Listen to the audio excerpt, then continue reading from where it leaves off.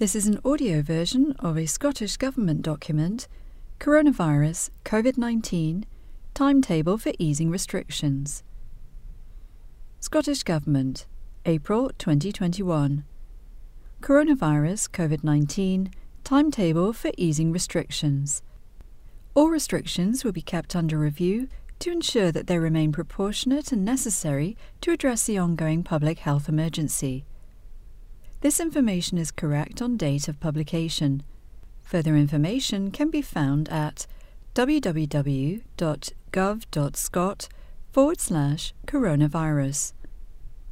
To check the COVID protection level of a local area and to see what you can and cannot do, use the postcode checker at www.gov.scot/check-local-covid-level/. Overview and progress. In the Strategic Framework Update, which you can read at www.gov.scot/covid-19-strategic-framework-update-February-2021 which we published on the 23rd of February 2021. We reconfirmed our strategic intent to suppress the virus to the lowest possible level and keep it there, while we strive to return to a more normal life for as many people as possible. We also said we would provide further information on easing restrictions. The Strategic Framework Update document summarizes the route out of lockdown, back into a more flexible way of combating the virus and reopening our economy and society. We will continue to engage with and listen to those impacted by ongoing restrictions and will provide as much support as possible within the limits of our resources and fiscal powers. While we will probably have to learn to live with coronavirus in the long term, we can now see a clearer way to eliminating it as a serious threat to public health in Scotland. For now, the virus still presents a serious danger to life and health. So please stick with it.